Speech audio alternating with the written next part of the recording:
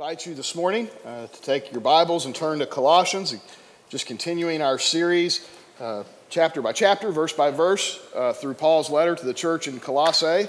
Our primary focus is Christ alone completes us. Christ alone completes us, or as I've said every week, I'll say it again this week. It's not Jesus plus, it's Jesus, period. See, by the time we're done, you're going to finish that sentence. It's not Jesus plus, it is Jesus, period.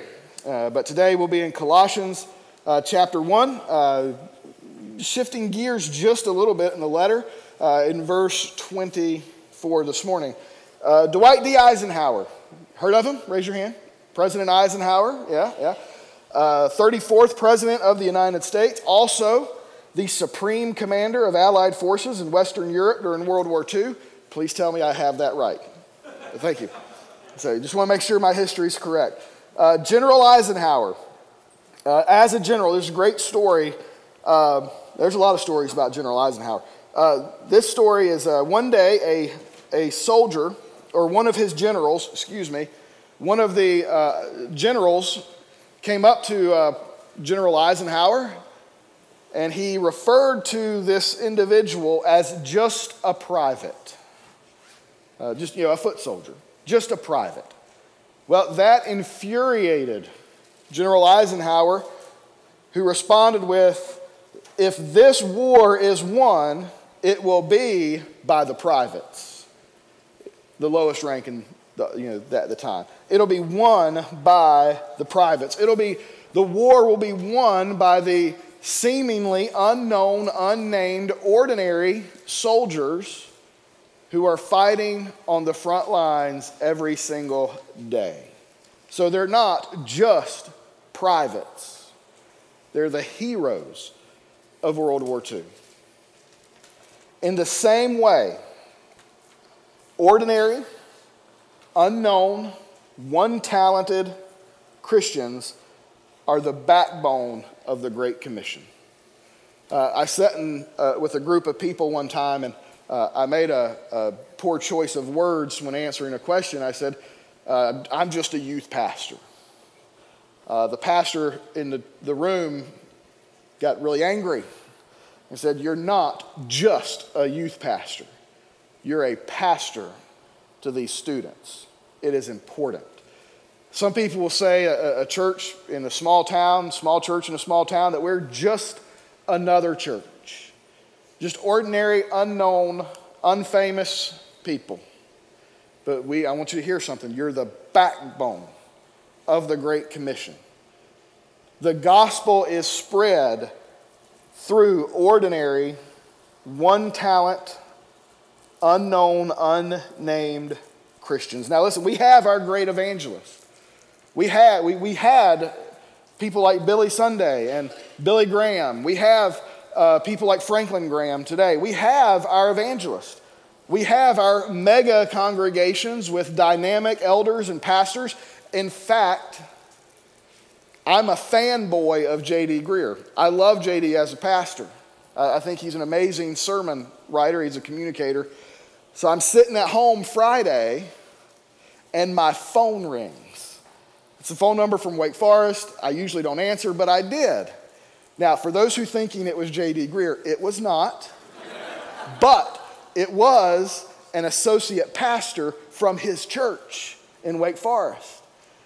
And I'm listed on a reference for a buddy of mine who's interviewing for a staff position. But I want to tell you something. That was a big deal to me. Because I look up to guys like J.D. And even though there's been some failures in Matt Chandler's life, I still look up to him a little bit. They are dynamic elders. David Jeremiah is a great pastor. Charles Stanley. We look at them as the extraordinary people who have done so much for the kingdom of God. But listen, they're just ordinary people like you and like me who did extraordinary things because they were empowered by an extraordinary God.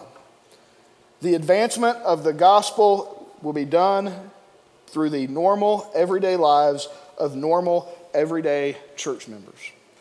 Paul writes this letter to the church in Colossae. In that day, Paul was a rock star. We look at Paul as a rock star. He's like the Billy Graham of his day. But Paul was not always that guy.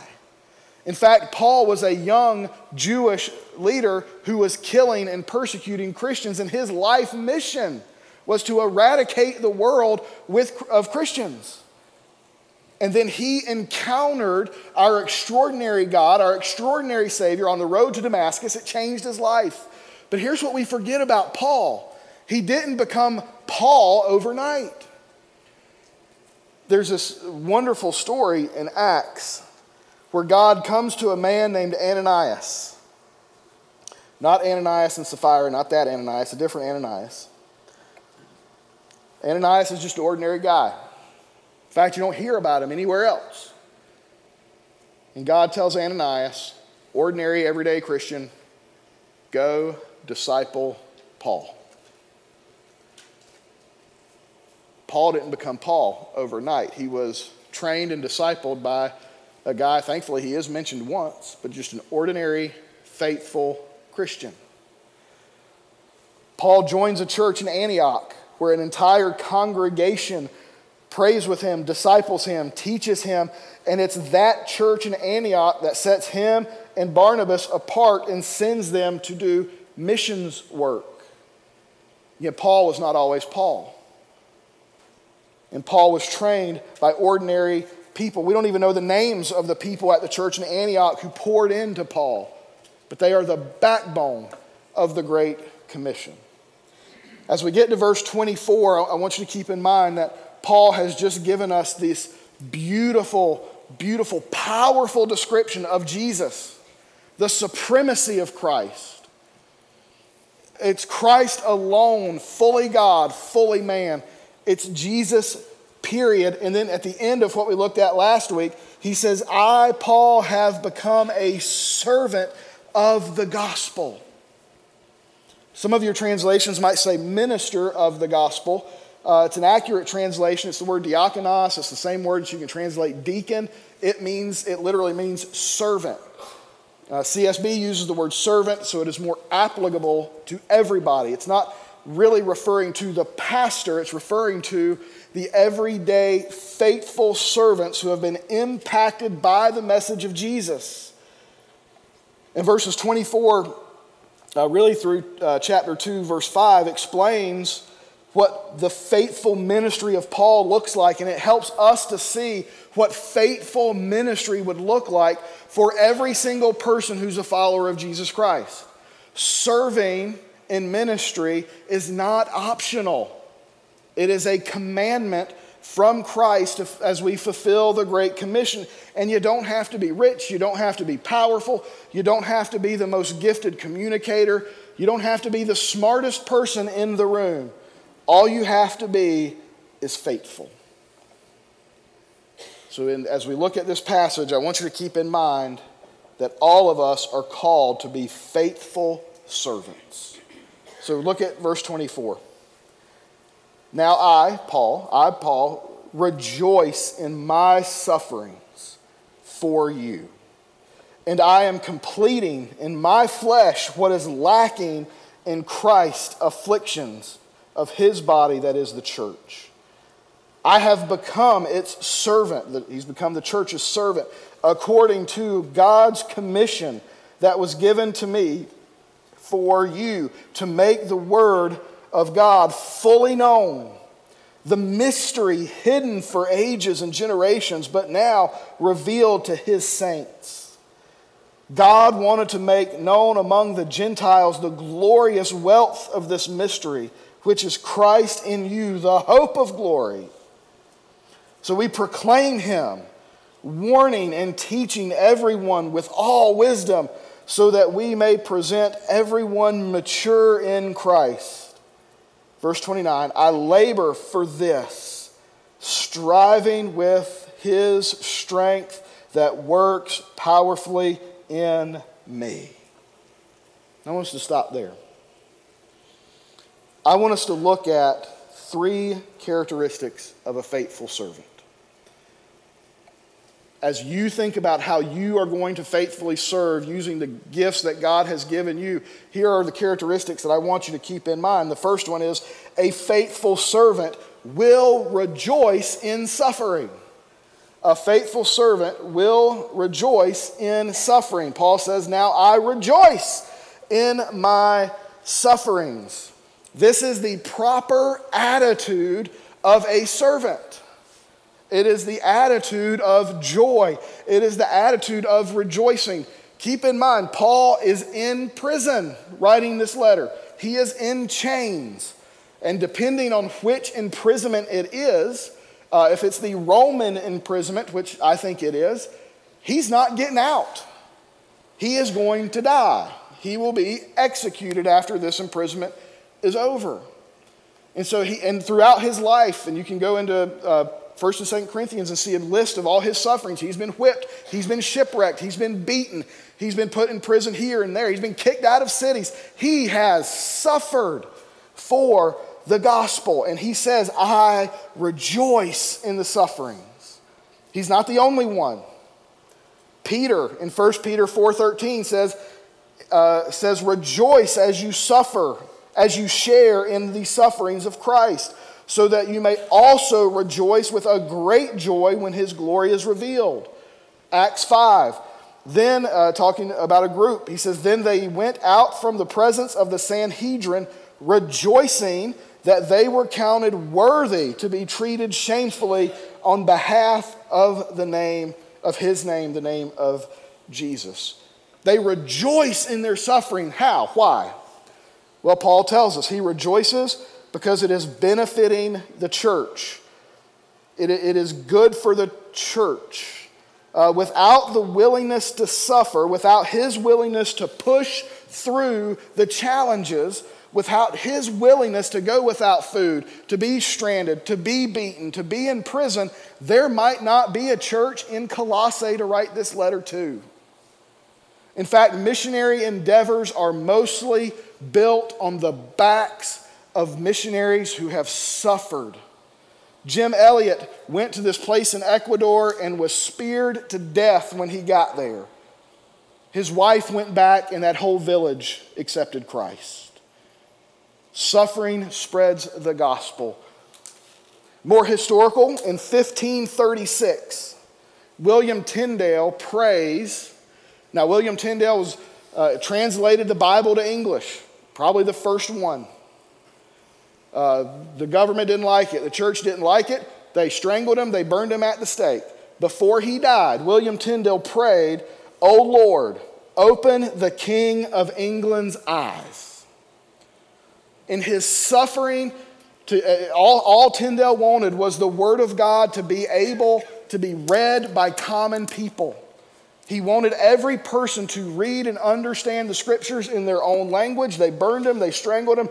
His last prayer, open the eyes of the King of England. In 1539, King Henry VIII allowed that Bible to be in every parish church throughout England. On the back of a suffering servant, the Bible was distributed. In 1611, very familiar, in 1611, King James commissioned a committee to update previous English translations so that the people would have the Bible in their common language.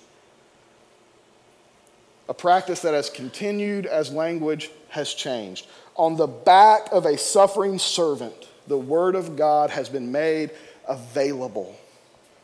And now it is translated in hundreds of languages throughout the world. The suffering that Paul talks about, the suffering of missionaries, is building the church.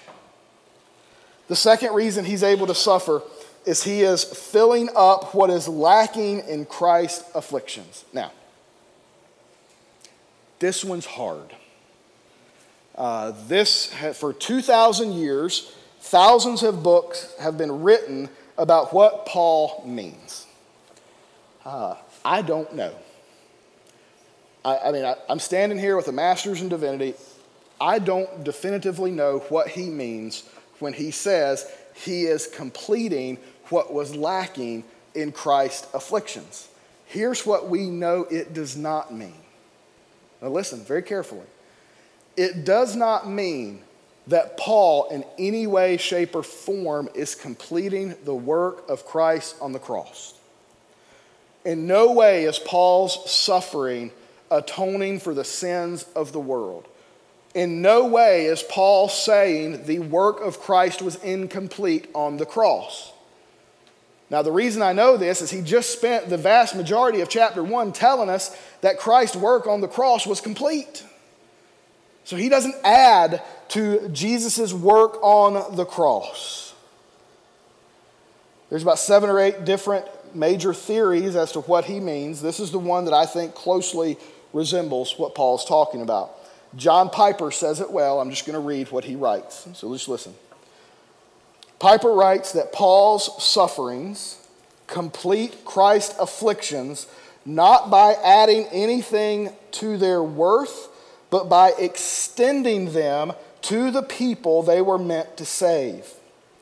What is lacking in the afflictions of Christ is not that they are deficient in worth, as though they could not sufficiently cover the sins of all who believe. What is lacking, listen to this, what is lacking is that the infinite value of Christ's afflictions is not known and trusted in the world. I think what the closest option that I believe Paul's talking about is that through his sufferings, people who have not heard about the suffering of Christ are hearing it. That Jesus ministered to a small region, mainly in Galilee and in Jerusalem, and that through the sufferings of Paul, he is helping complete not the work of Christ on the cross, but he is helping complete the mission that Christ set out for the church to complete. And so he rejoices. He rejoices through his suffering, because through his suffering, he has seen the gospel spread. One time a missionary asked a Chinese Christian, he says, "Brother, why is God allowing the Chinese church to go through such persecution?" The Chinese Christian sat back, he thought for a minute, then he said this. He said, "Why is God not allowing the American church to go through the same persecution?" China and the Middle East, Christianity is growing exponentially through the suffering of those saints. It is rapidly declining in this country. Maybe there's a connection to that. Rejoice in your sufferings. Now, here's a little bit of application.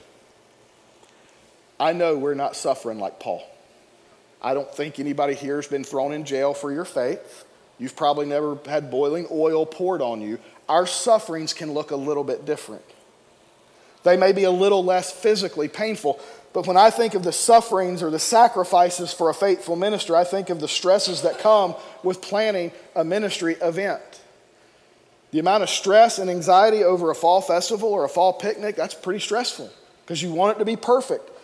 You think about the amount of time you have to sacrifice for the planning of these events, the amount of time you have to set aside to prepare a Sunday school lesson, the amount of time that you have to prepare to teach people God's word is a sacrifice, in some ways is a suffering. Then we get frustrated over the lack of attendance to our ministry events. We get frustrated over the lack of volunteers needed, stressing over the fact we need more help. Maybe we get frustrated over the lack of money to fulfill the calling. We don't have enough money to do the ministry we feel called to do. Maybe it's frustrating because we have a ministry and there's resistance to that. We face opposition. Listen, through all the anxiety, through all the frustrations, it is easy for us to become negative Nancys and to complain. Paul's in prison and he's rejoicing. With all the sacrifices, with all the frustrations, with all the anxiety, with all the challenges of being a faithful minister, rejoice that you have the opportunity to serve the Lord. Rejoice that it is building up the church. Rejoice that you are planting seeds and may never see the trees. Rejoice is the proper attitude. Faithful servants will rejoice. Now, quickly, the last two. A faithful servant will proclaim the gospel to everyone. Paul says God commissioned him to take the gospel to the Gentiles. The mystery that had been unknown. The mystery that the Gentiles had no clue about God, no clue about Jesus. But Paul says this is not a gospel just for Jewish people. It is a gospel for the Gentiles. It is a message for everyone. The message of Jesus, a faithful servant, is going to take that message to black people, white people, Asian people, Native Americans, everybody, Europeans. We will take the gospel without discriminating to every single person in the world. Rich, poor, slave, master, speaking a different language than us. The gospel is for everybody. Republican, Democrat, the gospel is for everybody. And we as a faithful servant should not withhold the mystery of Christ, the fact that it is Christ in you, the hope of glory. And God commissioned Paul, he's commissioned all of us to do that work.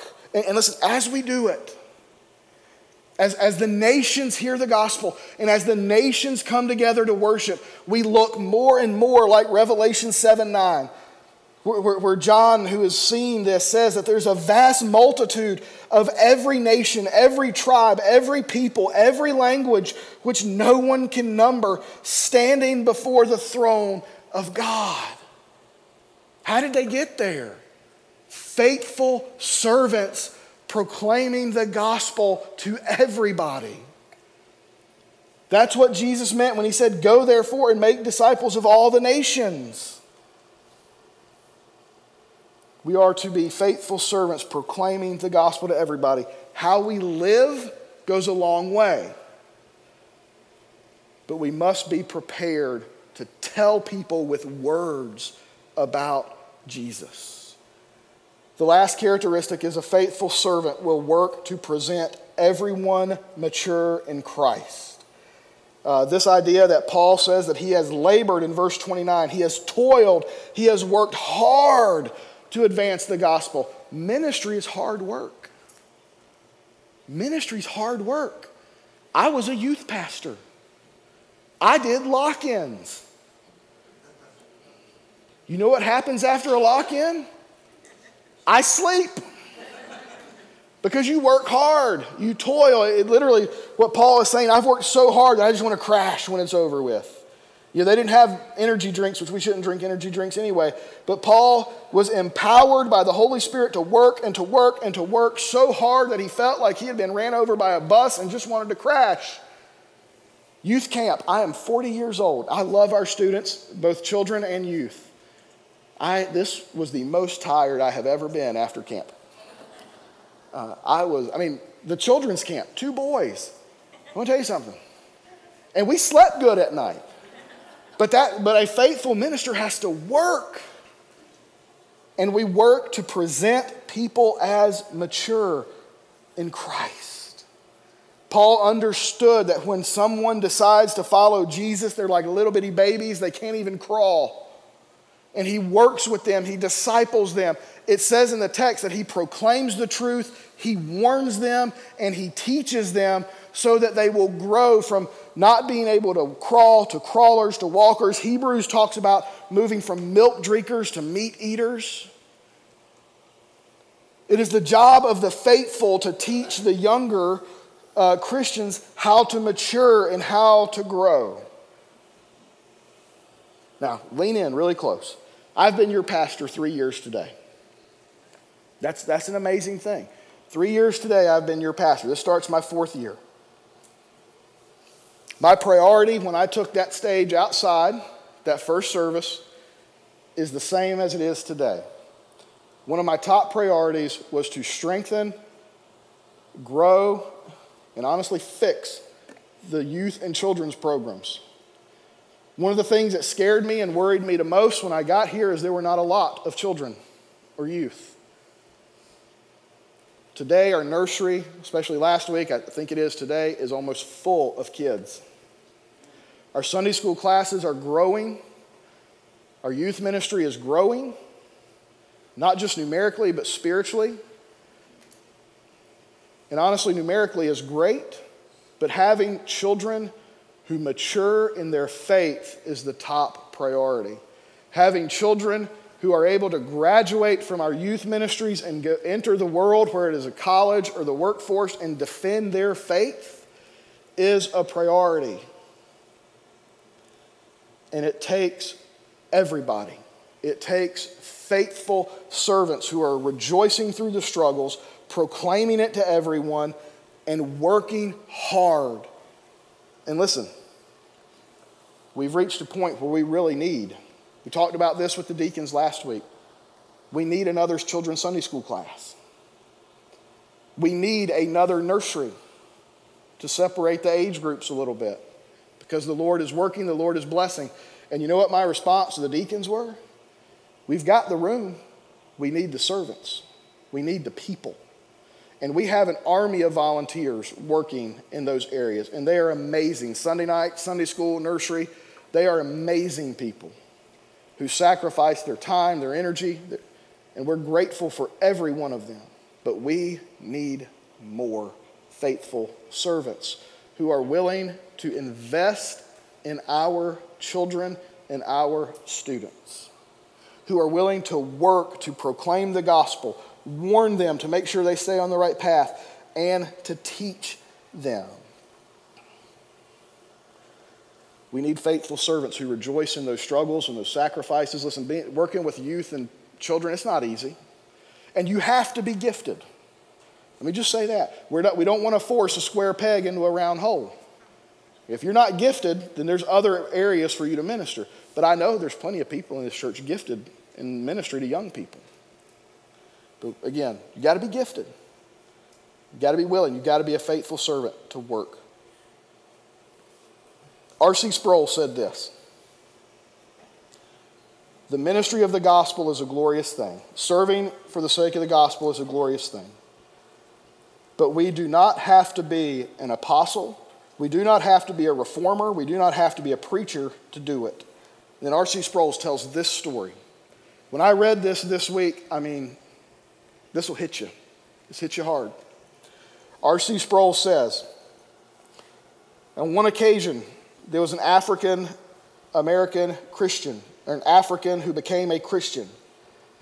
Being filled with gratitude, she decided to do something for Christ. She decided to be a faithful servant. This lady was blind, uneducated, and 70 years of age. She came to her missionary. She brought her French Bible and asked the missionary to underline John 3:16 in red ink.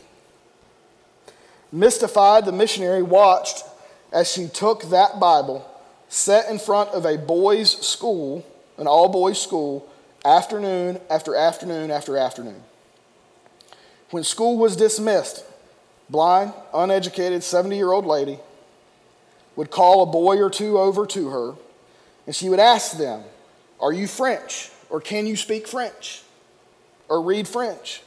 When the boys proudly responded that they did, she said, "Read this passage that's underlined." And when those boys had read John 3:16, blind, uneducated, 70-year-old woman said, "What does it mean?" And then she would tell them about the gospel. Now, there is not a number associated with how many students' lives were changed, but they do know 24 of those young men are pastors today due to her work. Blind, uneducated, 70 years old, faithfully served and invested her time, her resources. And out of all the boys the lives were changed, 24 of them are pastors who are faithfully serving the Lord. The gospel is advanced through ordinary people who can do extraordinary things if they just decide to be faithful. Will you be faithful? Will you serve? Youth and children's great. There are other ministries. Will you faithfully serve to advance the gospel and build up the church. Let's pray together. Father, we are thankful for Paul. He was a great servant. But Father, everybody in this room can be great servants. Our names may never be written in books. We may never write books. Nobody outside of this church or town may know who we are. But Father, we can do extraordinary things because we worship an extraordinary God. We worship a God who will empower us to use our gifts that he has given us. We just have to be available. Father, help me to faithfully serve. I pray that others would faithfully serve. That you would help them to see and understand their gifts and lead them to use them for the advancement of the gospel. We ask this in Jesus' name. Amen.